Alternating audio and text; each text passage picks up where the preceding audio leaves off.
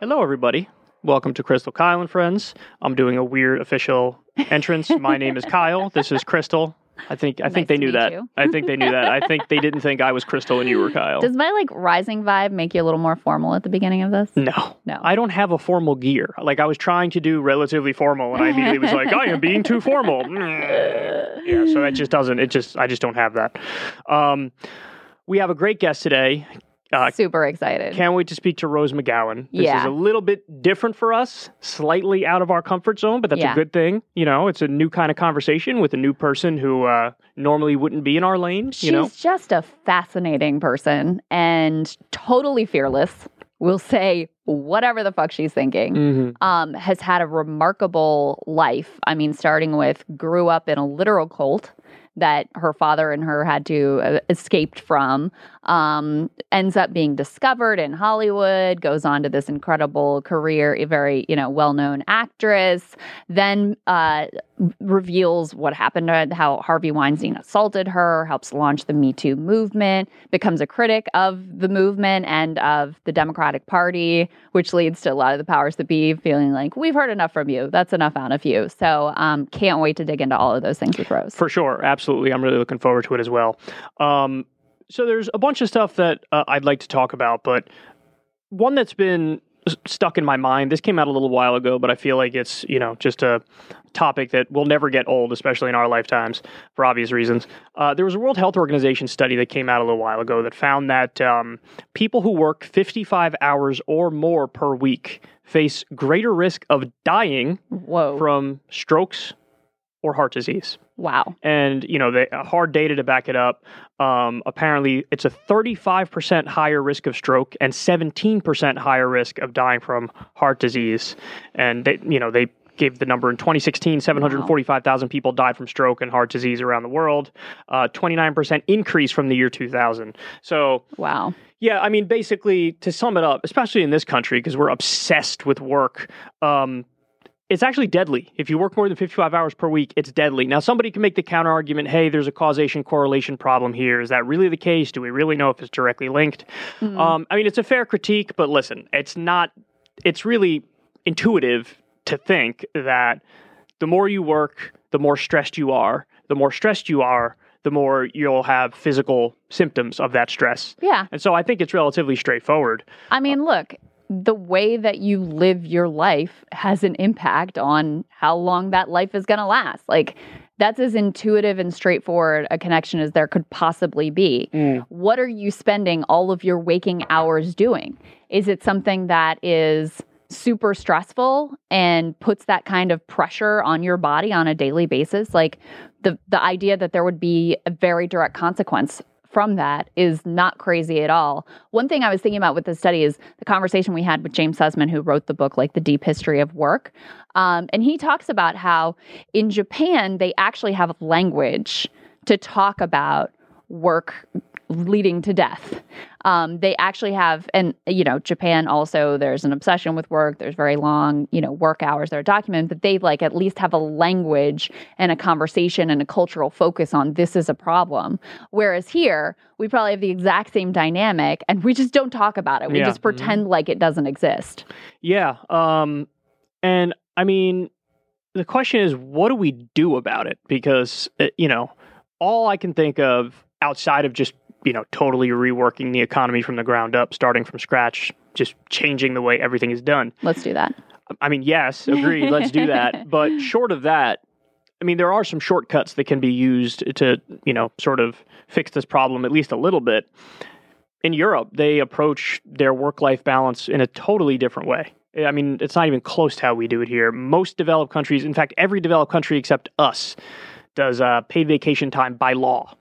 So you get, up to a month time off every year by law. So it's like even adults basically have a summer vacation. I don't know. They're not it's not like everybody's taking it in the summer, but point is you get a lot of time off. Is it Spain where they were piloting a shorter work week and trying that out? I mean, that was the next thing I was going to say. 4-day work week is another way to address this. Yeah. And you can reduce hours slightly in a 4-day work week. And there's a lot of evidence that output actually increases, productivity increases because people feel a lot more refreshed when they're at work. And so they're able to focus more and get more accomplished. Right. So there's two pieces of this equation. One is the policy piece, right? Which matters tremendously. Like you're saying, paid leave, vacation time, shortened work week. I mean, we've seen this in America as well with the institution of the 40-hour work week. That was tremendously important. The other piece is the cultural piece, because even though, we technically have a 40-hour week, you see the average length of the work week continuing to creep up and creep up and creep up. And even more dramatically when you consider that, previously you basically had only half of the population that was allowed to work. Now you have frequently 2 income earners in a household. So you're like doubling the amount of time spent at work per family in a lot of cases. So you have the cultural piece as well. And that's a part where, and oftentimes the policy follows the culture, right? There's a cultural shift in the way that people are thinking about their relationship to employment and work and thinking about how they want to spend all their working hours. And I am hopeful that there's a little bit of a reassessment happening right now as we speak of people at all levels of the class spectrum basically going like, having a little bit of a realization or a rethinking that was forced upon them by the horrors of a year of pandemic, but is making them realize like, I actually liked being forced to have more time with my family and maybe I don't want to give that up. Like I actually liked not having work be as central to my identity, or I really, it wasn't worth it to be working at the grocery store for $8 an hour and being subjected to like the risks of coronavirus and all these stressed out shoppers. That just wasn't worth it for me. I'm going to make different choices. So I'm actually a little bit hopeful that maybe the most difficult part is the shift in the cultural think, and that might be happening. I would also say that I think and this actually is like counter to what I just said about culture leading the policy, because I do think the policy of we're going to send everybody direct checks and make your life a little tiny bit easier during this pandemic. I also think that has helped to reshape the way that we're thinking about government, what we're entitled to, what government can do, and how that shapes like how we're spending our waking hours. So my slight disagreement with you is that I think the cultural aspect of this is largely a facade. I think, you think so? Yes, I think the reason why people have those hours have crept up and up and up is necessity. I think it's purely economic. I think people need to pay the bills. I think everybody's in fucking debt and they're like, well, what am I going to do? Fuck, I got to work more hours. And so I think that the second you give people the opportunity of like a little bit more time to reevaluate and maybe change their life in whatever way, I think they're going to take it. And I disagree with, well, it's complicated to disentangle because I do think that we're very married to this idea of like, you can't be lazy and the like, the work ethic thing, I do think is deeply ingrained. Same author, James. But it's a rationalization, I feel like. It's the thing that people tell themselves when they put their head on their pillow at night, like, I'm not wasting my life, I promise. This I was told work is virtuous in and of itself. That stuff goes deep though, because you do have a lot of, for some people, 100%.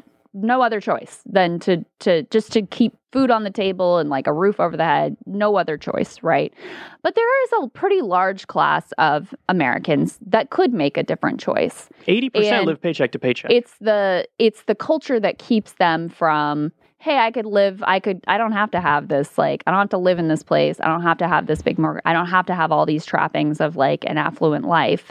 And so I disagree. I actually do think the cultural piece is important in how people evaluate what the range of options for their life even is. But 80% live paycheck to paycheck. So I would say at least 80% are like, this is what I got to do. Like I need to pay the bill, so I have to work more hours, and that's the end of it. But yes, give those people an option, and I think at least half of them will be like, yeah, I can do this differently. I should do this differently. Or it'd be nice if you get a UBI check and you can reduce your hours or something like that. I don't think it requires any more convincing, given the opportunity of like, hey, you don't need to work 65 hours a week. They'll go, oh, okay, no, you're right. I'll work 40. Sure about that. How many people do you know who are just like obsessively, mindlessly, addicted to their work life, and where it's most people I know are miserable at their work life. But I think it's become with so much of community and other like social identity stripped away,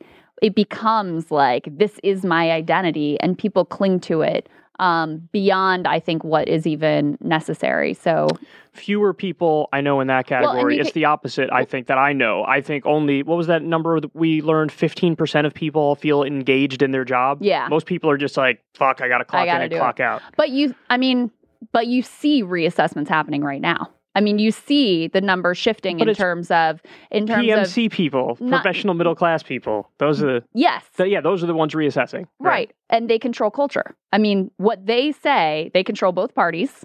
They control the policy climate. They control what's seen on our TV screens. But they're not and the in silent Hollywood. majority. That's my point. But let me also say though, it's not just the PMC that's reassessing. You also see major shifts happening among working class people who are choosing different lines of work, who are also going. I mean, this is part of why like business owners are freaking out of like, you must go back to work at your because the service $7.25 an sector hour. imploded because of COVID. Not just did it implode, but grocery store work did not implode. Grocery store demand spiked. But they got to And pay yet them you more. have 40,000 people saying, I'm not doing this shit anymore. Yeah, so they got to That pay to them me more. is a tremendous reassessment Wages got to go up. that's happening in terms of how people are thinking about their work and their employment and how they want to spend their days. So, but you know, even though PMC represents a minority of the population, I hate that term, by the way. I just hate it. they are disproportionate. What do you prefer to call them? Affluent suburbanites, Douchebags. or the creative class, is Richard Florida's Utter term. douchebags. White collar workers. We'll just go We're with going with utter douchebags. Yeah. Okay, well, they're disproportionately powerful. I mean, we both know that. Like, so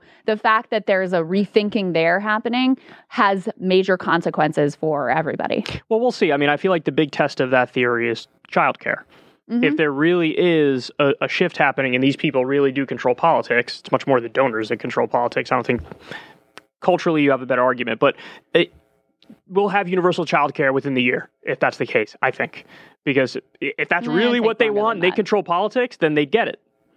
Yeah, but I don't know if that's like, if you're in that class, it's not childcare that's holding you back from changing your choices. So I'm not sure that follows. And you're also correct that the donor class like has, you know, a lot of influence in politics as well. Yeah. I mean, listen, my main point is I don't think, given the option, I think everybody would be like, yeah, I'm going to fucking work less because most people don't like their fucking jobs. If you like your job, yeah, you're happy working the long hours and it's fine. But if you don't like it, you're looking for the exit door at any time. I'm just not sure people are that rational, but I mean, when 80% live paycheck to paycheck, it stands to reason that they're doing it out of necessity. They're working those extra hours. So I don't really blame the people and their choices. I blame the system for them being in that position in the first place. So it's just...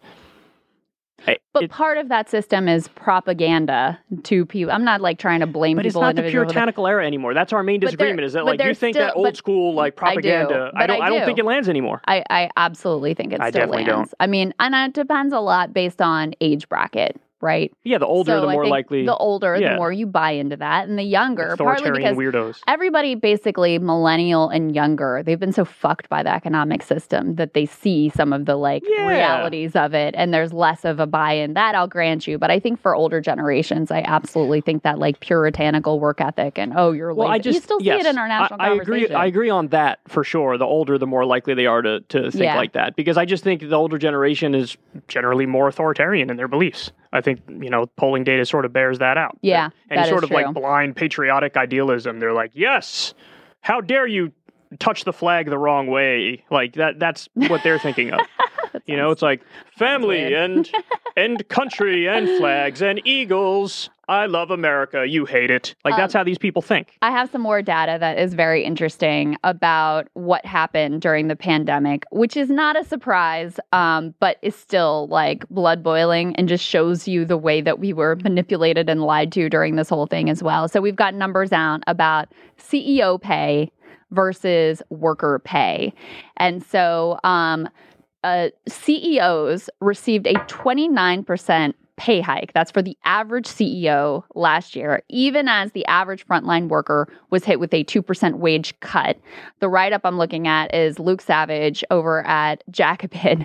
And part of what is so, that's enraging to start with, not surprising, but completely enraging that this elite group of people getting richer than ever while most of the country is totally suffering.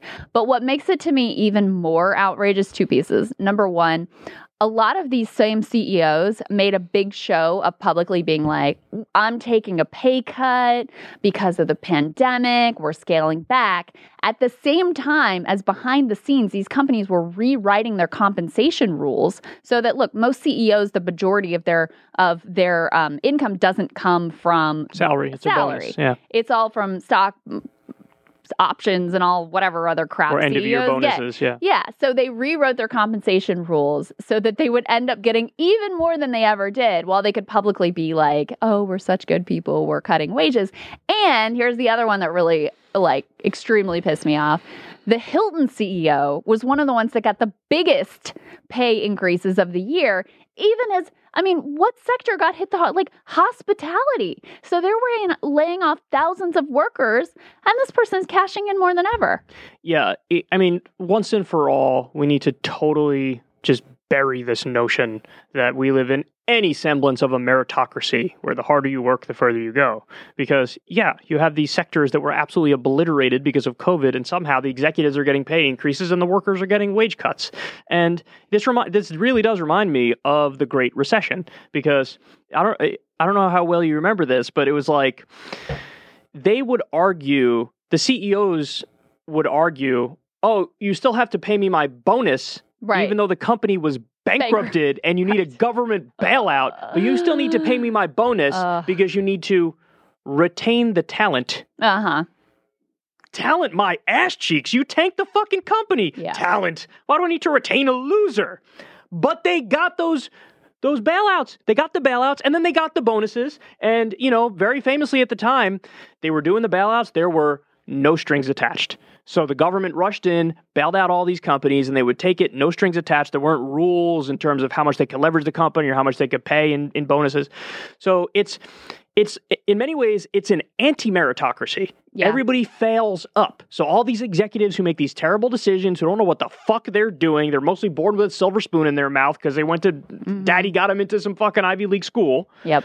And that's what ends up happening, is that the CEOs get, you know, increasing pay and the workers get fucked. And it is absolutely infuriating, because think of the people who had to get up and go to work in the heart of a fucking pandemic. Yep. Where they're out there with people every single day with a flimsy ass fucking mask. By the way, nobody covers their eyes, even though the virus can get into your eyes. So these poor people, so many of them getting COVID, and they're getting a fucking pay cut, as the virtue signaling CEO is pretending like they're taking a pay cut, and they're actually getting a pay increase. Well, and then think too about all the smoke that was blown up our ass about essential workers and how we honor them, we're so proud of them, etc. While you're putting them on the front lines, while you're cutting their pay. Listen to this stat. So that Hilton Hotels CEO, Christopher Nassetta, his pay was 1,953 times his company's median worker pay. Nah. Almost 2,000 times. While you're out there being like, our essential workers are our heroes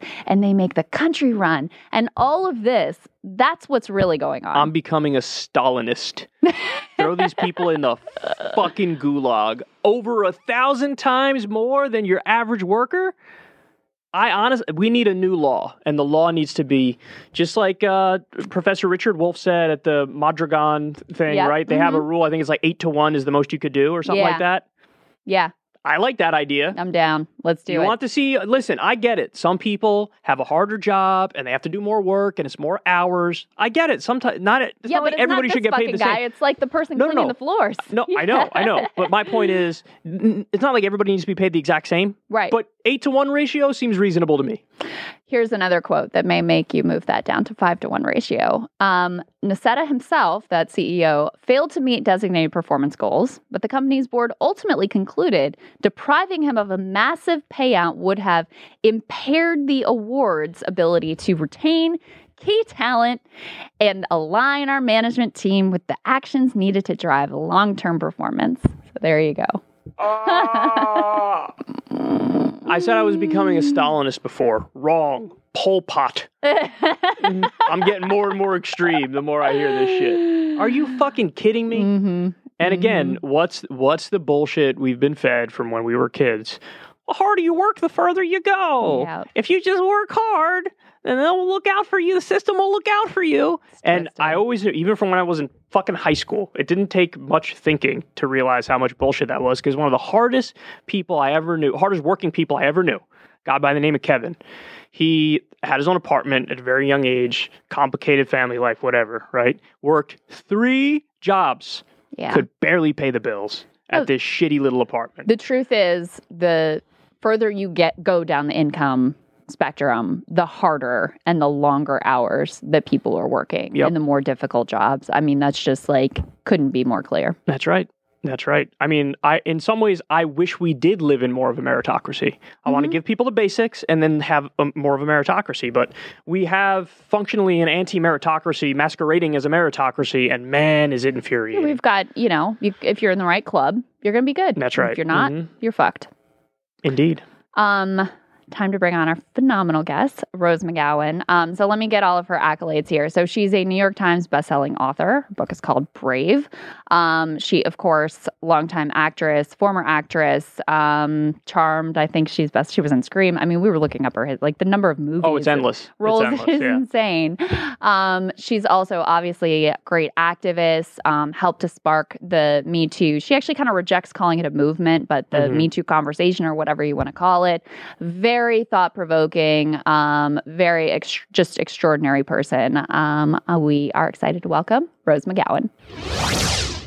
Rose McGowan, it is so great to have you, to get to talk to you in person. Thanks so much for taking the time. Thank you both for having me.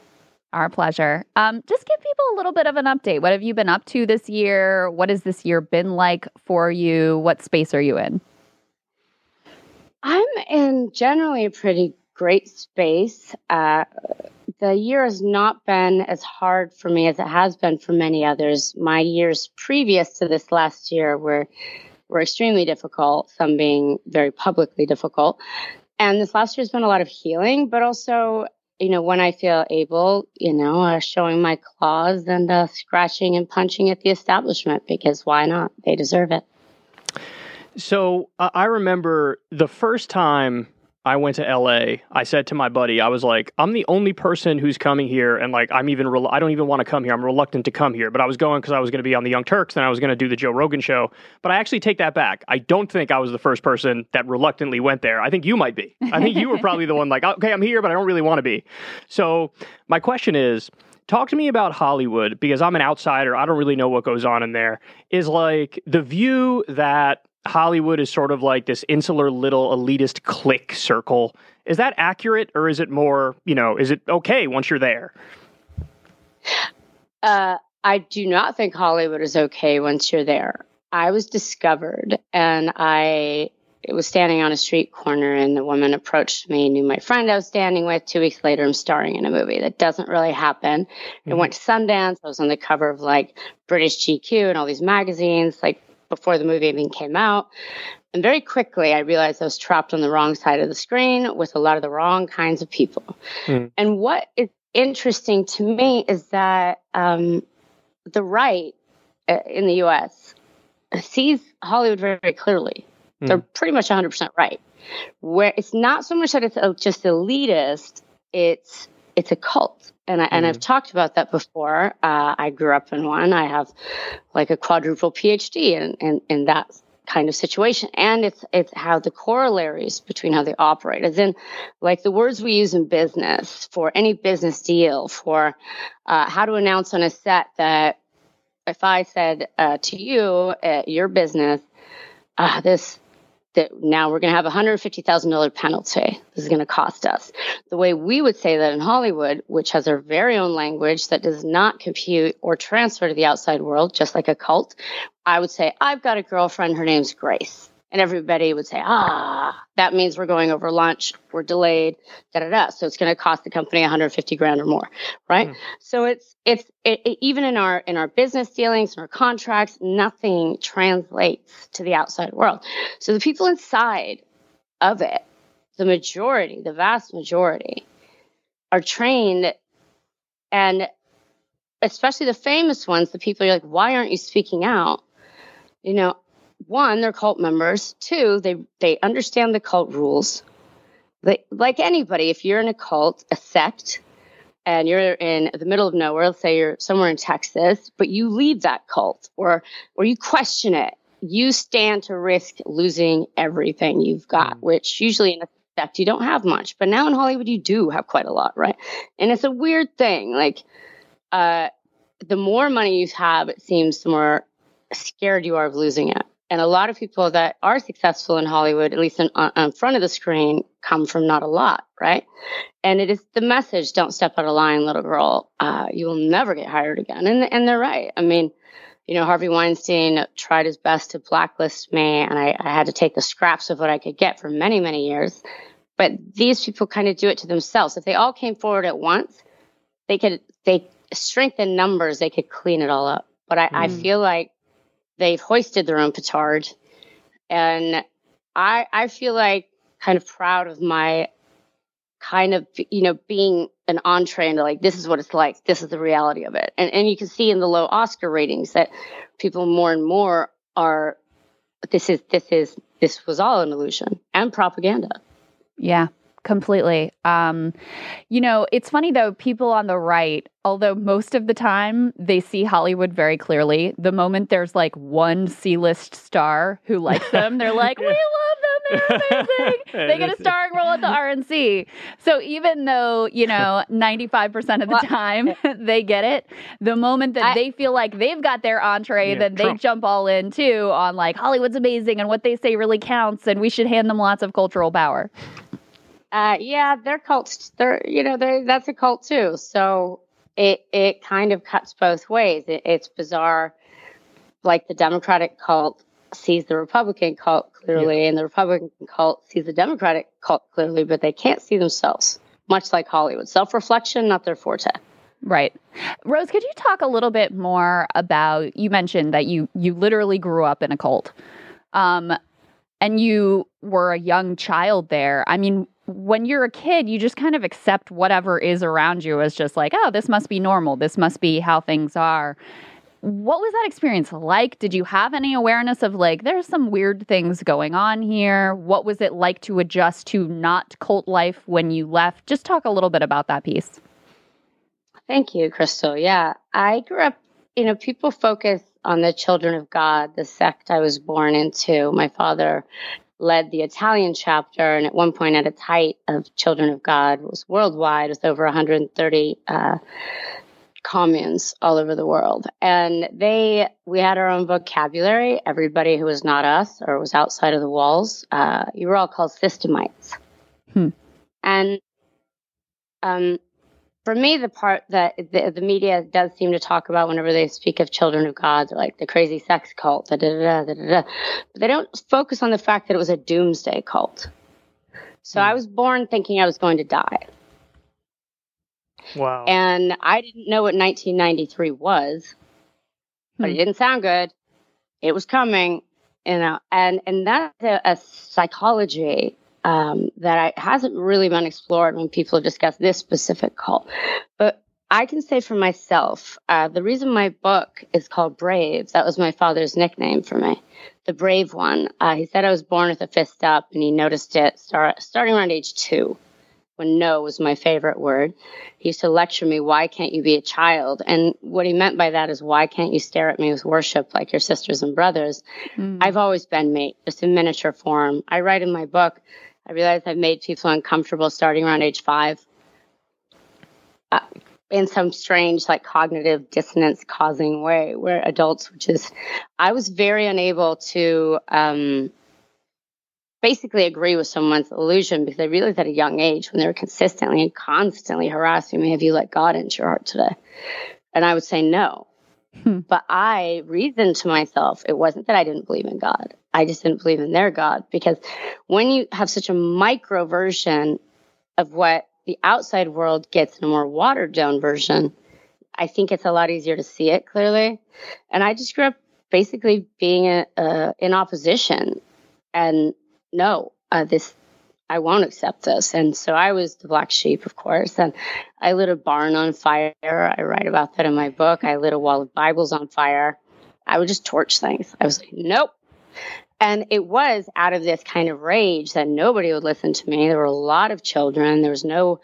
I didn't know who my mother was specifically until we got out of there. You were raised like everyone, like cousins, aunts, but they weren't. It was multinational and people from everywhere. Some very nefarious people, some nicer.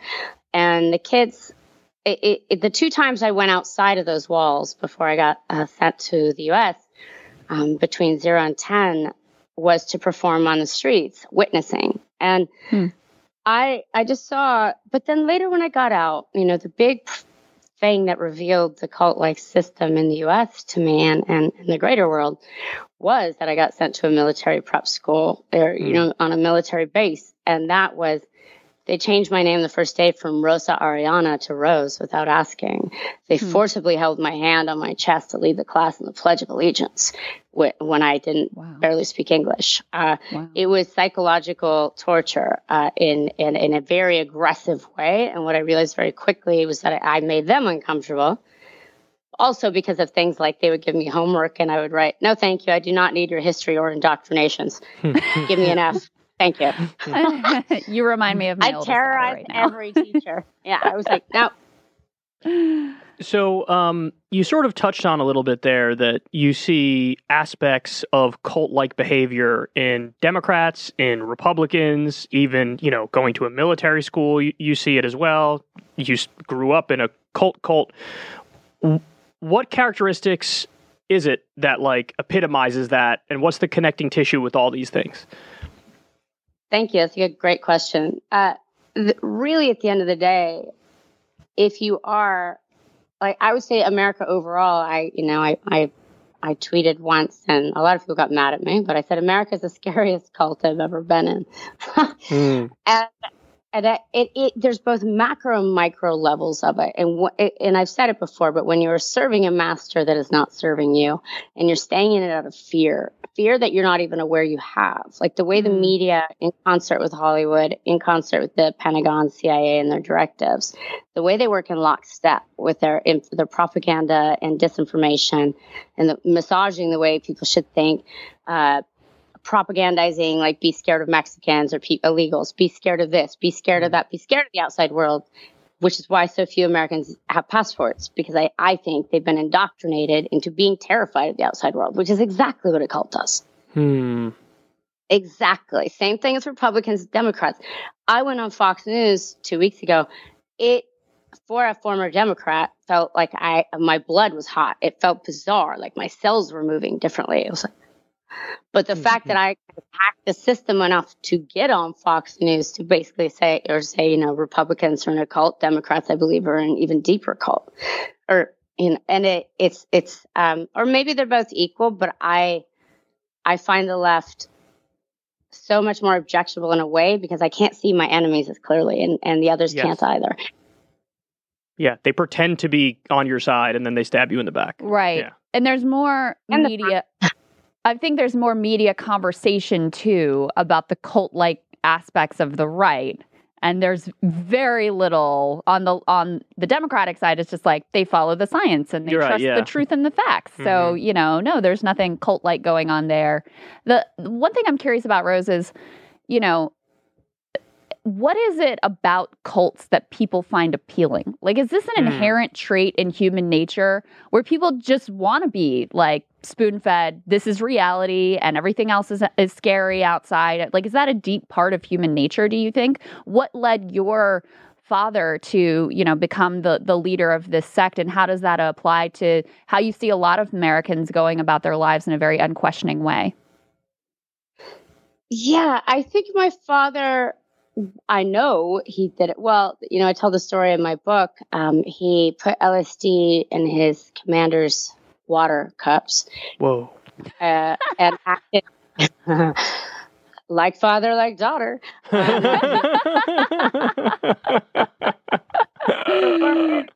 It hurts in my blood.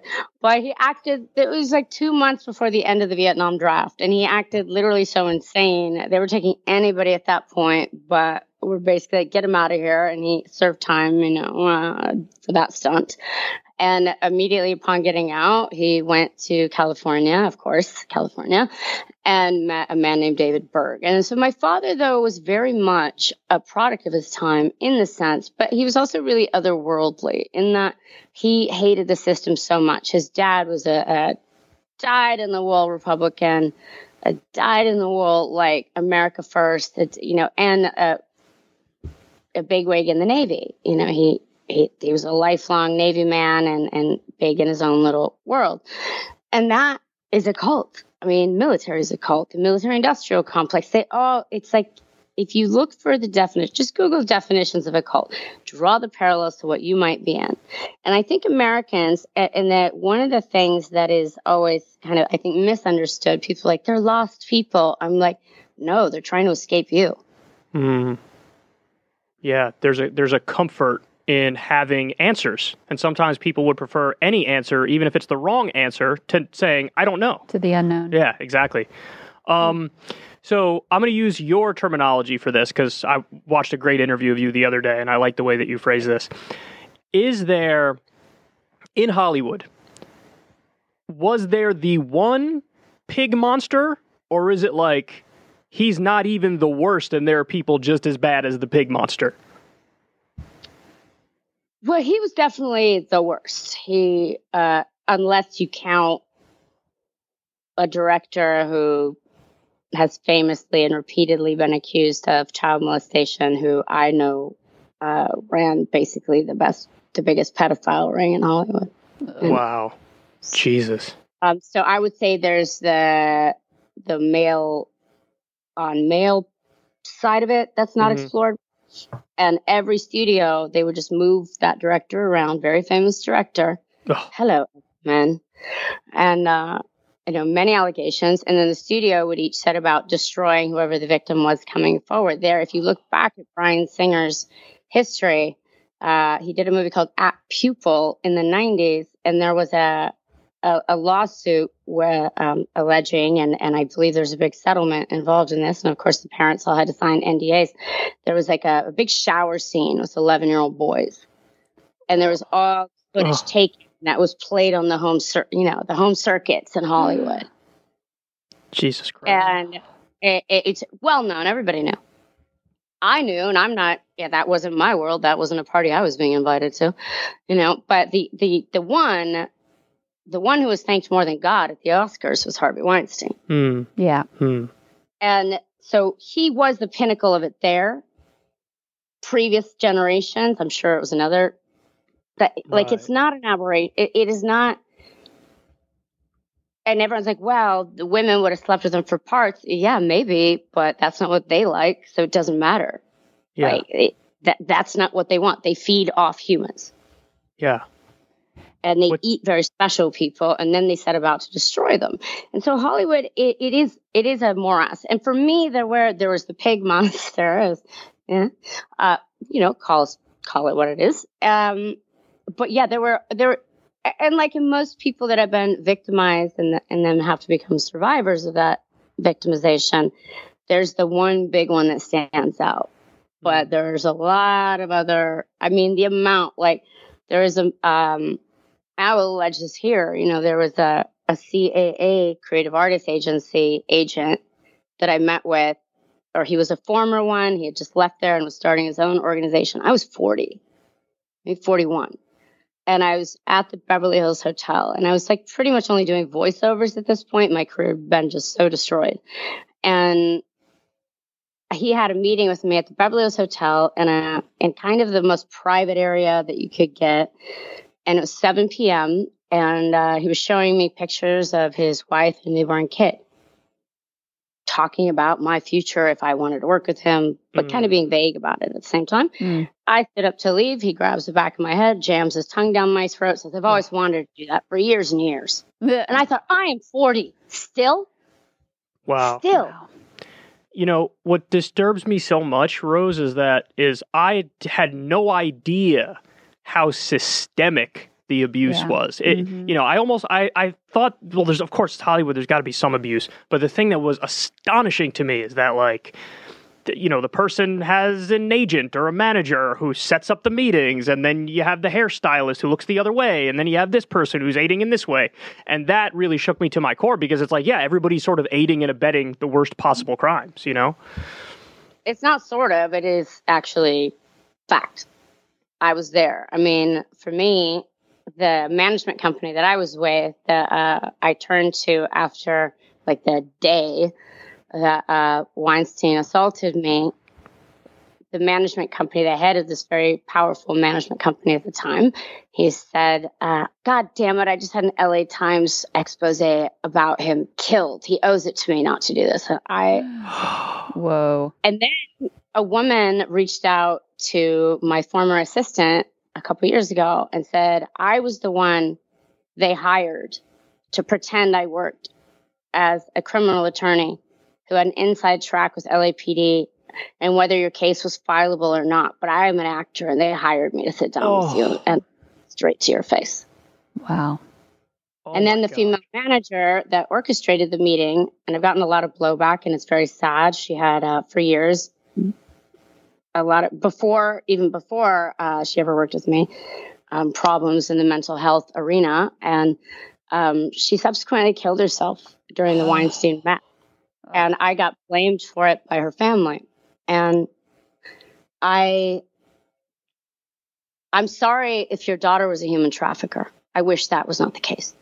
But she got the facts, the evidence are this. She was part of that management company. Her old assistant has verified in email and to other journalists, like, yes, I was on the phone during all the calls. And she got $1 million a year job for 7 years with Weinstein afterwards, almost immediately. So just do the math. And I wish to God none of that was true. Yeah. Because I wouldn't be here today having to talk about this, hopefully. Yeah. You know.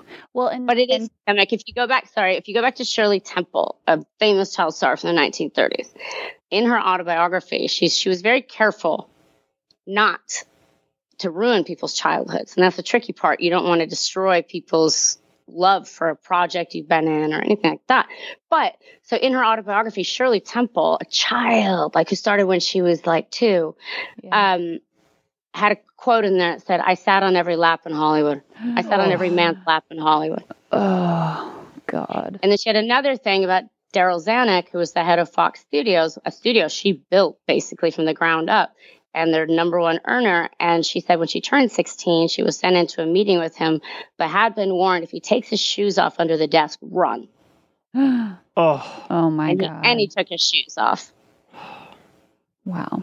This makes me feel like all the Epstein stuff, like Jeffrey Epstein wasn't an aberration. Like there's probably 8 Jeffrey Epsteins in politics too. Well, you know? that's part of the thing that I keep thinking about with Weinstein and with Epstein is like people knew. I mean, even after he was convicted of sex crimes, you've got Bill Gates, fucking Bill Gates, another of the most elite and wealthy and well-known people, not just in American society but around the world, still associating with this guy. Still protecting this guy. And so what I wanted to know from you with regards to Harvey Weinstein, with regards to Hollywood, like, is it that the system is set up to protect powerful people, or does it actively elevate people who are just abject predators like Harvey Weinstein? Both. Both. I came out very quickly right after the Weinstein news broke. And I went after Creative Artists Agency, CAA, the biggest agency in town. And I called them human traffickers repeatedly. So they very quickly, kind of in response, smartly, they formed Time's Up. Where did they meet? CAA. Who are there? Anita Dunn, Biden's campaign chair, all of that. It's all tied together. Anita Dunn was the head of Time's Up, then goes over to Biden. It's all so sick. And they were smart. And when they did that black dress stunts, it was the Oscars or Golden Globes, I can't remember. They're very smart. The directive was for each nominated actress to take an activist as their date. And what they did was effectively take all these activists and stick them through the glamour treatment. Now you're palling around with Oprah and you're partying and you're all wearing the black dresses united. And it was a very smart move by Hollywood. It effectively neutralized every one of those activists who would have maybe risen up against them. But at the same time, maybe those activists wouldn't have because they don't have the insider information. I came in it when people think you are just going to be an actress and that your illusion is theirs, that you want the fame like they do, that you're not really there gathering data and information to bring their stupid system down like I was. They will say and do anything to you. I had to eat so much dirt. People would sit next to me at Hollywood parties, and be like, get any good Weinstein scripts lately? Oh my God. That's for years, people come up from the streets and say that. Everybody was in on it. Everybody. Wow. And like Epstein, and like possibly Bill Gates, and like all these super predators, it seems like they are more comfortable elevating evil, to which I would say it was like Jack Dorsey on Twitter, like, and the tech bros, like shades of that. Same thing. Like, why do you protect evil? The only way we're ever going to be clean is to stop aiding and abetting. The only way the good guy or human can come up is if you actually clean house and do it seriously. But believe me when I say CAA, that agency, they would have young women called pocket clients or young boys, and they wouldn't be on the record officially as their clients with the agency, but they would send them to a meeting with, say, a Weinstein or maybe an Epstein or maybe, and this is, that's hypothesis on the Epstein stuff. But the people that needed feeding, the people that needed that human trafficking supply chain to come their way, right? So what happened is a young woman would come back traumatized, like, this just happened to me in Harvey Weinstein's hotel room, and that girl would be made to essentially disappear. And then Harvey Weinstein sometimes, quite often, would make $1 million payout, but then he had to pay his board about $3 million in penalties every time he had to make $1 million payout. So that's human trafficking and profiting. The agencies would then call and say, hey, now you owe it to me to hire Gwyneth Paltrow for this role, or now you owe it to me to hire this director, or now, I want this Oscar campaign backed by you. But that's how it works. Whoa. Wow. Rose, talk about his political connections, because he had deep political connections. Yeah, that is, I bought, and there's certainly truth to this. For years, the party line that Hillary was just persecuted for being a strong woman. And there's of course, there's deep misogyny and that's just a knee-jerk reaction.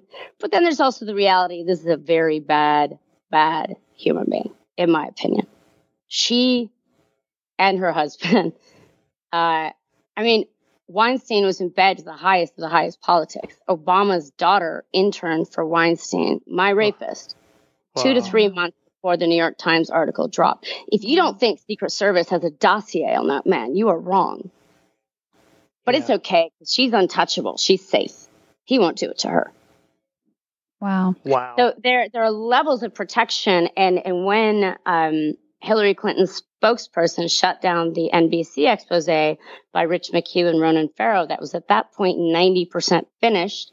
And I was the first one ever to go on camera with an audio with, my charge, not allegations. They were true. I was there, sadly. And it was one call from Hillary's spokesperson. And Weinstein sent the heads of NBC News and the NBC and the head of Comcast, I believe, Magnum-sized bottles of Grey Goose as a thank you. Yeah. Holy shit. But the entree into Hollywood for so many of these politicians on the left was Harvey Weinstein. He was the gatekeeper. Wow. And Ronan talked about some of that in his book, how he was also he was trying to get a sit-down interview with Hillary. And of course, the spokesperson was saying like, well, we'll have to see what happens with this story, whether you're going to get your sit-down interview or not. And the number of journalists that just collapse to that instantly is disgusting. That's basically how we get the media complex that we ultimately have. What was it like when you did come forward publicly? What was that moment like? You're an integral part of starting this huge movement, vitally critical conversation. You're made Time Person of the Year. And then the more that you talk and actually express your views, the more that the media turns on you and sort of vilifies you and turns you into this enemy. Just talk about that whole trajectory and what that was like from your perspective. Well, another thing that Ronan Farrow uncovered in an article called Army of Spies that he wrote for The New Yorker, which is an incredibly well-written article, and that's how I learned that there had been, Mossad spies hired to infiltrate my life and steal my book. So when the expose came out and the news broke on Weinstein, I had already been terrorized for years by journalists that Ronan then uncovered. I had suspected. I was like, what is happening? I would go to an event. The next day, I didn't like even going out of my house because any paparazzi photo of me, anything, it would be the most savage placement of it in a media outlet saying like everybody from blacklisted from everywhere, from like Vanity Fair to the New York Times to Perez Hilton to Trash and the Inquirer, all these kind of people, and they were all in on it. So what he did for years, Weinstein, very carefully, he would pay off journalists, say, I'm going to turn your story into a feature film. Here's my hit list. Rose McGowan's #1 at the Red Line through her name. You ever see her? Destroy. And so that was how I was perceived already for many years before the allegations came out. Their job was to consistently and for years have the party line, she's crazy, unhinged, whore. That's and it's just such a boring. I mean, can we get, after centuries of that, can we start something new, please? And so I was exhausted. I was writing my book for 3 years. I was writing Brave, and behind the scenes, I was being terrorized. And my boyfriend at the time broke up with me. He's like, I'm being followed everywhere. And now I later, like, there were drones circling my windows every day, cars following me, trying to drive me off the road. My headlights were stolen out of my car in my garage, tracking devices placed inside. Jesus. There were bugs in my house. I had it swept for that. I was exhausted when the news broke. I had to harness every ounce of my energy for the fight that I knew would be the fight of my life. And my thing, Me Too came out, the hashtag, about a week or so after the Weinstein news hit in the New York Times. But my thing was always the cultural reset. I was like, let's explode some knowledge. Let's break some brains. Let's think differently. Let's be better. We have to just back up and think differently, because the way society is going is sick and it's not working. And for me, I had a much greater and bigger agenda than sexual assault harassment. That's the flaming spear tip I wrote in on. But I had a lot of people that were trash that needed to be taken out. And I set up, I knocked out, it was actually Business Insider were the only ones that noticed this. They were like, someone in the future is going to study Rose McGowan's business moves, because 4 days after knocking out Weinstein, essentially, I knocked out the head of Amazon Studios, who had already been under investigation for a year privately for sexually harassing his #1 producer on his #1 show, a female. Stuff like that. I tweeted at Jeff Bezos, which, of course, then got me shadow banned immediately. But Bezos' attorney called me within like hours of my tweets at him. And 2 hours later, Roy Price was out at Amazon Studios. Now, my thing is, it's that what people don't get is that these are the people putting thoughts, images in your head. It's coming from their point of view. And when you sit down and turn on Netflix or click on a movie or a TV show, your brain is open. You're like, I want to put my brain here and let it all come in and be taken away somewhere else. And my point is, like, these are the wrong people to be giving you the mirror to look into. I know them. You do not want them in your head. So my book is very much, I write it from the perspective of what if the product could talk? What if the chemical could tell you everything that's in it? What if the cigarette could speak? I am that product. This is not a tell-all, to tell it how it is. And what I found out is that the media does not like it when you tell it how it is. Now, New York Times' 98% readership is Democrats. Mm-hmm. So, and they will not go after Hillary. They're not going to go after anybody. I mean, they did, in some ways, even with their reporting, like they could have gone so much harder. Ronan went a lot harder and deeper and with better writing, I believe. But it's like they still dance around all these things. Like David Boyce, who was Al Gore's lawyer in Gore v. Bush, who lost, who was representing the pro-gay marriage side in the Supreme Court, which won. Wonderful. But then he worked for the New York Times and then also hired Black Cube Kroll and another investigative firm to terrorize the reporters there, as well as me, while he's representing the New York Times. The New York Times did a light rebuke and never sued him, never did anything. Wow. I'm suing him in a federal RICO case right now. I'm trying to get pushed through, trying not to get dismantled, because there's so much. So the Me Too hashtag came about, and then kind of everyone started calling it a movement. And the movement was that there was what Tarana Burke did that was so great, is give us a communication tool. That's happened to Me Too. Never before has that happened, but it's never been, I believe, understood by the media or given its due for being what it actually is. The movement, and I often felt, besides the millions of women and men that just came up and were like, I'm here, this happened to me too, I count I felt honestly like I was out there alone swinging at the monsters. And when I started supporting Tara Reade, Biden's accuser, I've been now 100% blacklisted from the New York Times and liberal media. Hmm. And that's how I feel about that. Yeah, so we feel very similarly, Rose. yeah, so that was the final straw for them, Rose. That's when they turned on you. Is when you started supporting Biden's accuser. That's so like them. That's exactly what I would expect from them.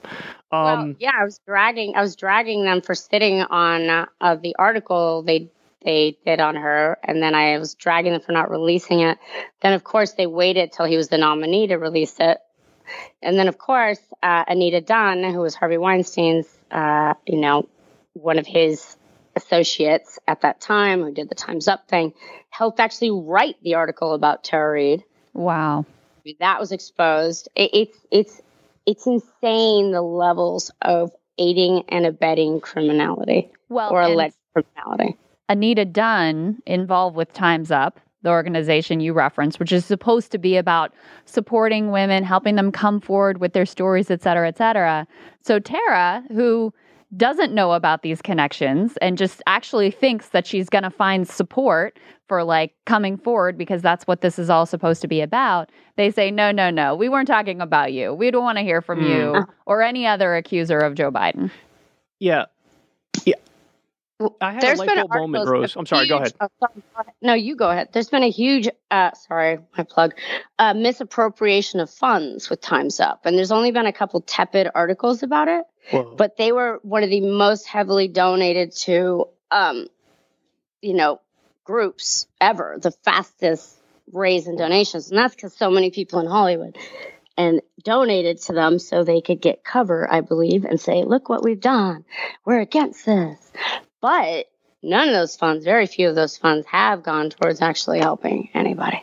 Wow. And they try to represent me, or they said, we'll help you in your case against Weinstein, David Boyce, Lisa Bloom, the biggest sexual harassment attorneys out there, Gloria Allred's daughter, who terrorized me for years, and said in the memo that is in the New York Times reporter's book, she said, in a memo when she was auditioning for the job with Weinstein to destroy me and his other victims, I know the Roses of the world. I can help you take her down. So the complicity machine was so big, and it just goes together. It's exhausting, and they gaslight us because people think they're the ones telling the truth because there's more of them. That's not the case. What was your light bulb moment? Sorry. Yeah, no, and I'm actually really glad that you said that because it feeds into my light bulb moment point, which is they deny until it's impossible to deny it anymore. But then what they do is they just try to have a fall guy. And so it's no longer, it's like, hey, don't look any deeper, but we got the one fall guy, the one bad apple here. Got the bad guy. And that's exactly what they did with the 2008 subprime mortgage crisis and Great Recession. The big story was like, Bernie Madoff. We got Bernie Madoff, and he's like the one guy. Meanwhile, Bernie Sanders says it. It's like fraud was the business model on Wall Street. So it wasn't the one guy. It was the entire system was the problem. Yeah. And you reminded me of a great quote. Malcolm X said, if you aren't careful, the media will have you loving your oppressor and hating the oppressed. And that's basically exactly what happened. Talk to me about what went on with you and Twitter, because they've censored you a number of times, right? Such a dick. I'm so tired. I'm very joke about it, but it's exhausting and it's not fair. They deactivated my account 4 days after the Weinstein news broke. Wow. And they said it was because I tweeted a private phone number. I was talking about Ben Affleck, and he was one of the first people I saw right after it happened to me. And he looked straight at me in the face and said, God damn it, I told him to stop doing that. Whoa. And then released later during, the whole crazy media onslaught, this completely legally, someone else wrote the statement for him. Believe me, there's no way Ben Affleck came up with that. and it's just all bullshit. And I always wonder, how do you live a lie? How do you protect that system? Right. So the thing is the amount of gaslighting it takes to trick people into believing. I remember when Enron was falling, that was right around the time they put Martha Stewart in jail. we're tough on white collar crime.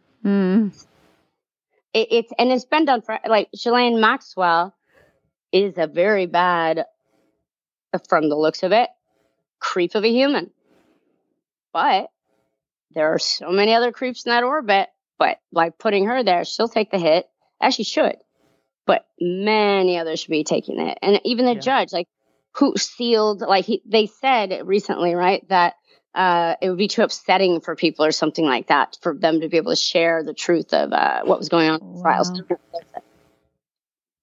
But whereas, like, the DA that never filed charges against Weinstein, then after a woman, Amber Battaliana, had a tape of him trying to assault her, she went undercover for the police. The head of the sex crimes unit there, I think it was Linda Fairstein, said she's called her one of Harvey's girls. I'm not sure. No, not Linda Fairstein. Sorry. Another one that was in that job later. But she said, oh, it's just one of Harvey's girls. And the case was dismissed and not taken forward. And then, of course, David Boyce, Weinstein's lawyer, Bill Clinton's lawyer, Al Gore's lawyer, makes a big donation to Cyrus Vance's reelection campaign. And it goes forth from there. So I had very little faith, the trial, whatever, like the whole system. It's the system. The system is a cult. Because why, like everybody in a cult, like what I grew up in, if they really thought about it, or I think had some separated time, unless they were true pedophiles on their own, would realize this man is sick. What he's saying and tricking us into doing is dangerous and acting against our own best interests. And that is essentially, if you think selling out your soul is acting against your own best interest, that is essentially what all these people do. Oh, shit, I forgot you were asking me about tech and Twitter. But it all went into the same thing. I apologize. So that got deactivated. Then there's a 24-hour women boycott Twitter protest. So I got reinstated, have been shadow banned ever since. With the massive amount of media in the last, 5 years that I've garnered, just fighting. My numbers on Twitter have gone up, I think, like 4,000. Okay, 4K. Wow. Wow. On Instagram, on Facebook, I put on that I was doing a live stream debate response to the last Trump-Biden debate. Half an hour later, my account on Facebook's deactivated. Oh, my God. Then I complain on Twitter, then it's reactivated. I mean, they hire people I know that I'm like a project. Like, there's a project manager, I think, specifically for me at these places. Like, if I tweet about Bill Clinton, and I have now, say, about 1 million followers, because it won't get past that, it gets 6 likes. How is that statistically possible? Yeah. That does not make any sense. They recently took me off Twitter again, saying I had published a private and intimate moment without consent. It was an art piece of a Bill Clinton lookalike getting a massage by I remember this. British artist named Alison Jackson. And the thing is like, I was like, not only are you stupid, Twitter people, but you're total liars. And that there are people on there that can say the nastiest, most disgusting things, violating their policies, but nothing happens to them because they're Democrats. Right. Because they're and I am neither, but I'm neither. Their views are in lockstep. Yeah, their views support power, basically. So they're no threat. So it's fine. They can say the most disgusting things or endorse, war crimes happening in Israel or whatever's going on. Rose, what do you make of the state of the Me Too movement or whatever you want to call it? I mean, one of the things that's been distressing to me is we've had a few isolated incidents where bad actors have weaponized it to smear people who aren't predators. I'm thinking in particular of Alex Morse. You probably followed this case as well. The Intercept did their reporting on exposing what was going on there. He was accused in these very vague terms and very sort of like homophobic way of inappropriate relationships with college students. Well, it's then revealed, and all these left groups who want to stand by their principles, they immediately back off their endorsements. He's sort of thrown under the bus. He's challenging a guy who's one of the worst actors in the entire Democratic Party, Richie Neal, chairman of the House Ways and Means Committee, very powerful guy and totally corporate sellout, like I said, one of the worst actors there. Reducing drug prices. Yeah. Single-handedly blocked the reduction of drug prices. Horrific person. So it comes out before the primary that he's challenging him ends, thanks to good reporting, that this was all an orchestrated, invented smear campaign to try to destroy Alex Morse. But the damage had already been done. And like I said, a lot of progressive groups and progressive politicians had already sort of thrown him under the bus. Do you see those as isolated incidents? Do you see that as a burgeoning problem? What do you think of the movement in general and where it's kind of ended up? Well, to me, a movement is people out in the streets. It is people with like headquarters, even for a nonprofit, like people setting things up, people, marches, protests, digital, physical. There was none of that. Yeah. It was me and some others out there smashing over and over and taking the hits and having every single interview where they end it with Harvey Weinstein says it's consensual. It's a big smile, right? And that's a bullet, right? I'm like, you could have just said he denies it, but yeah, you had to go with that. So it is, they are lockstep. It is weaponized. It was weaponized against Kavanaugh. I don't know the truth of the Kavanaugh situation, but Me Too, that was the point. I knew it was weaponized when it was time's up. Right away. Yeah. Ah, shit. Here we go. Because they're going to co-opt it. And they put a pink icon on Twitter for Me Too. I'm like, thus erasing 49% of the population that a lot of whom also suffers sexual abuse and has no voice. Males and boys. Right. So why is it pink? It's every step of the way. It's kind of made me nauseous, and I always got labeled, and I had to just deal with it because my book came out with the rise of the hashtag and the articles that I helped set up and play off each other to get one out. All this work I'd done got kind of tidal waved because the media needed a goddamn name for what was happening. Yeah. And the weaponization of it is no different than smearing somebody for being racist and having it, you can't prove what's in someone's head, but if you're going back through their timelines or histories. And the problem with the progressives is even with Alex being proven that this was all bullshit, that it was weaponized against him, much like Assange, if you go deep into the story, Julian Assange, free Assange, by the way. And that's what they do, and they will keep doing it. So if you get labeled a racist, a TERF, anti-trans, you get labeled this, like everyone moves away from you really quick. Even when you're vindicated, they're not going to move back close to you. They're wimps. Everyone's in cover right now, and those in power. Honestly, if it wasn't Nancy Pelosi, do you think if I was in the Capitol building during the BLM people out in the streets marching, when Nancy Pelosi put, I think like I'm not sure which country. Thank you, Kente cloth. Yeah. And took a knee. If I had done that, how do you think that would have gone down? Yeah, they would have came after you for it. But with her, a lot of people were supporting it. No, nobody said anything. Other than people on the right kind of cringing because it's like there are other ways to prove your allyship than it's their knee. Okay? Yeah. So it all goes together, the weaponization and using the heads of tech to weaponize against their enemies, against those they want to silence. It's a really disgusting system right now, and it's a really toxic climate. One of the reasons I don't live in America is just like, it is fundamentally too fucking stupid for me. It exhausts me on a cellular level every day to deal with people that are not aware they're in a cult, but behave like you just tasered their brain and let them know they are in a cult, and they just smack, I can't handle it.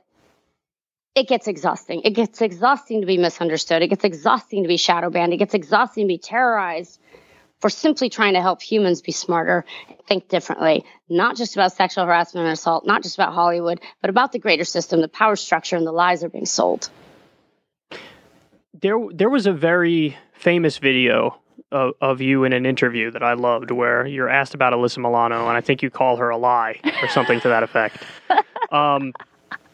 Tell me about that relationship, because I don't know anything about Alyssa Milano other than you and her were in Charmed together.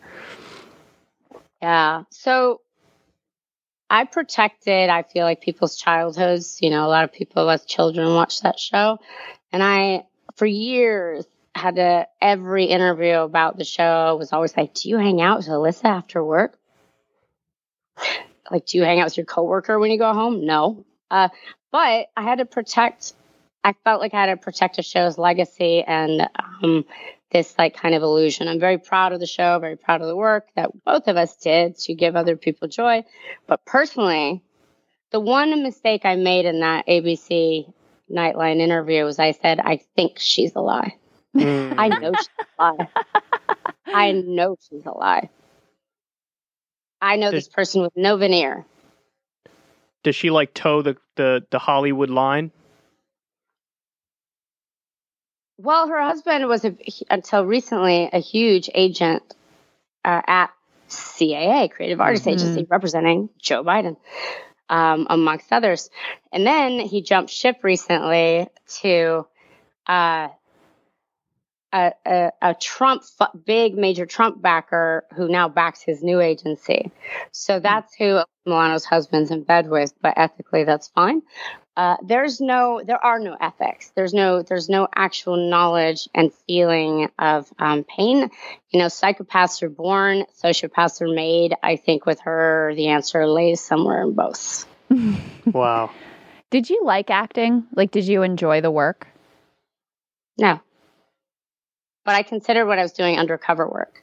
Very quick, but I happened to be good at it. I had a weird gift to be able to leave my body and let something else take over. And I was like, you know, with roles that I did, like in Scream, which is like my second or third movie, Harvey Weinstein, I'd never met him at that point, or even seen what he looked like, but he was my boss and I always like talked about. But that movie was joy to make. And that was kind of my one or two good experiences I had, but the rest, it was like psychedelic. I would look around and think, you're all insane. You're all participating. There's an abusive director throwing things at the cameraman, screaming at the actor she's a whore, smashing my arm with the camera, causing 2 years of paralysis. And everyone just looks down, glad it's not them. These are criminal acts. Would you put up with this? Like the Scott Rudin thing that came out. And so for me, acting like about him abusing his assistants, he's a huge producer, won many Oscars in Hollywood, a gross, gross man. And people would laugh. They'd be like, oh, I remember an agent that was in front of me, hung up the phone and said, oh, Scott just threw a phone and cut his assistant's head open. Time to take another one to the hospital. That's Hollywood. So for me, acting was so affected by the truth behind the scenes. So what I say is what happens behind the scenes happens on screen, happens in the world because it's normalized by sick people who want to trick the public into believing that their way is actually the way. She's amazing. I mean, Rose McGowan's amazing. Incredible conversation. You know, I really wasn't sure what to expect going into the conversation with her. She's the first person who we talk to. Usually whoever we talk to has a lane, and that lane could be political, that lane could be something else. With Chris Ryan, it's like sex. Yeah, you know? Or like drugs with Carl Hart. With Carl Hart, exactly. So everybody's got a lane, but with Rose, it's like, okay, well, she was in Hollywood, so maybe ask her about that part of her career. Now she's getting a little political, maybe ask her about that. But she just dropped a bomb on us. Well, and it's so interesting how a lot of how she's able to see these systemic trends and cults and whatever is because she was literally in a cult. Yeah. So when she sees the signs around her, she's like, I know what this is. I know why you're thinking this way. I know why you're like so protective of this set of insane views because I've seen this exact same thing, and you have zero self-awareness of how you're just subjecting yourself to this groupthink and will literally not see any other perspective whatsoever. It's crazy that they really tried to ruin her because of what she experienced, what she knew was going on. I mean, it seems like a classic case almost of like, here's a whistleblower. Yep. And she's going to tell the truth about what happened with Weinstein and what happened with, you know, the way it works. She was talking about the CAA people who were in on it. And, you know, remember the thing, like the Time's Up or Me Too, they were wearing the black dresses and they went to the Oscars or whatever it was. And I remember at the time she was like, this is all fake. Like, you're doing this shit because you're trying to show the world, like, we're good people. We do good things. Look at me. I'm wearing the thing that's supposed to be. I'm part of the problem. Right. And then it's like behind the scenes, they're the ones who are covering up They're the everything ones that who all of knew them do. everything that was going on. mhm. They're part of, I mean, what she said about the agents and the pocket clients and the way that all works, like, I never heard anyone lay it out that explicitly. And so the other thing that you see really clearly with her is like, okay, so they, you know, protect Harvey Weinstein as long as they possibly can. Ronan Farrow, who I worked with at MSNBC, you know, loses his job, funds the film shoot himself, and has this because he himself is a Hollywood insider and also like a wealthy guy on his own. Like he's able to kind of access these circles, blow this thing open on his own dime and through his own persistence, knowing that this has killed his career at NBC and, you know, probably limited his career prospects to other people. So he's able to do this. So now they can't deny it anymore, right? The floodgates open. And then they use Rose for as long as she's useful. She's made Time Person of the Year. She's held up. New York Times, everybody loves her for a minute. And then the moment that she goes off script and is like, by the way, this isn't just about Harvey Weinstein. And let me tell you more about what's going on here. Let me talk about all of the people that are implicated. Let me tell you about Hillary Clinton. Then suddenly it's like, cut the mic, no more interviews, kill the Twitter account. Like, we need to not hear from this person anymore. We got the one piece out of this that we were willing to hear right at this moment, and we don't want to hear any of the rest. And so that's why you see, and then Fox News will have her on, and they only want to hear the part of what she Democrats has to say. Bad. That's all they want to hear. That's about Democrats. Yeah. The rest of it, they don't want to hear that part either. They'll just amplify the part where she says Democrats are in a cult and completely ignore that she's like, Republicans are equally in a cult, by the way. Yeah. I mean, it's just blowing the whistle on the systemic problem, and they don't want it to be a systemic problem. They want the one person who's the fall guy, and they want the rest of it to go away. And the fact that they tried to do the thing where, like, me too, time's up, we're leading the charge on this, as they were actually part of the problem in facilitating all that stuff. Yeah. It sort of reminds me like the U.S. yelping about freedom and democracy and human rights as we continue to arm Israel as they bomb babies in Palestine. Right. Or like when we talked to Abby Martin, she brought this up. It's also like the way that Black Lives Matter is co-opted in the parts of it that are like safe. The CIA using the woke language. The CIA takes intersectional, or like Jamie Dimon kneeling before a bank vault, or like Rose brought up Nancy Pelosi kneeling in the kente cloth. Yeah, like I'm down for the struggle. Right, and it's like, bitch, shut up. You just erased all of the actual challenge to power. You erased all of the systemic critique of capitalism and all of that for the pieces that you thought you could be okay with, and you could put forward as like, see, we're not part of the problem. We're good people. We're so progressive and all of that, hoping that the rest of it just actually goes away. And so when Rose talks about the founding of Time's Up as an explicit effort to basically defang the entire conversation, I think that's incredibly revealing, and it's like a pattern that you see repeated over and over and over again. I mean, it happens with everything, though, and that's the depressing thing, is that organizations immediately become corrupted. You know, I mean, I sort of witnessed this with Justice Democrats when I co-founded Justice Democrats. It's like, the second that it was no longer Cenk and myself, it very quickly became like the things what we were looking for in the candidates, they weren't necessarily the leading things anymore.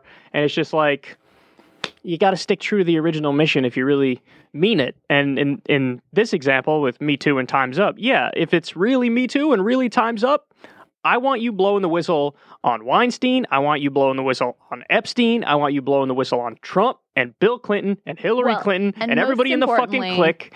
On the entire system that enables and, as she put it, that elevates predators like this, elevates them and then protects them and makes sure that no one ever sees what's going on. And the number of powerful institutions that are involved in enabling that system. He basically penned into his fucking schedule on a daily basis or a weekly basis, like 3 to 4, rape time. You know what I mean? And he had the agent and the manager and everybody else, you know, getting these unsuspecting women who just wanted a career in acting, like, do you want to meet him at the hotel in the lobby? And then at the last minute, they switch it. Oh, now he wants you to meet him in his suite. Right. Go fuck yourself. The fact that this shit went on. For so long, and so many people knew about That's why I asked her, is he that's the one that she calls Pig Monster, Harvey Weinstein. Mm-hmm. Are there other pig monsters? Or is it just the pig monster? Or like, what's the breakdown like exactly? What do you think about that question of why people want to be in a cult, and whether that's like an innate part of human nature where it's like we're so invested in like we want to have that meaning, we want to have that community, we want to have that like, you know, there's also with a lot of people like this deep longing for the daddy figure that's just going to tell you what to do and think and be. People don't do well with cognitive dissonance. People don't do well with saying, I don't know. People want answers. Yeah. And oftentimes people would prefer getting wrong answers to the correct answer or just being agnostic on it. And so that is definitely a thing that's deep in human nature. It's why everybody looks for answers all over the place about everything. Yeah. You know, something happens, you're interested in it, you try to find ooh, what's going on over here? That's part of human nature. So yes, it stems from a fundamental insecurity existentially. So if you're insecure existentially about your place in reality, where you belong and everything, it is very nice to latch on to an identity and a group, even if that group is wrong, because then you can get community, brotherhood, a sense of meaning and purpose. Even if you're doing stuff that's wrong and you know it's wrong, if you're feeling the camaraderie in the process, that's a powerful thing for human beings. You can justify it. Justify anything. I wonder if in modern society, because we've had this sort of like breakdown in community and there's a lot of that existential angst and search for meaning and place and like, where are my people and what is this life all about? If that makes people even more susceptible to that like cult-like behavior, because I do think there is like deep in human nature this desire for belonging, this desire for meaning, and a discomfort too. I mean, it feels good to feel like I know the answers. I've got the answers. I've got a roadmap. I know where to be on it. I know what to say to this question. I know what I think on everything. This person is telling me that's actually a very comforting feeling. Of course. In a lot of ways than to just exist in the uncertainty that is the actual reality. Yeah, I mean, think about it to your point about like the father figure, the authority figure that people want. If you ask somebody who you view as a leader, should I do X, Y, or Z? And the person's like, oh, you do Y.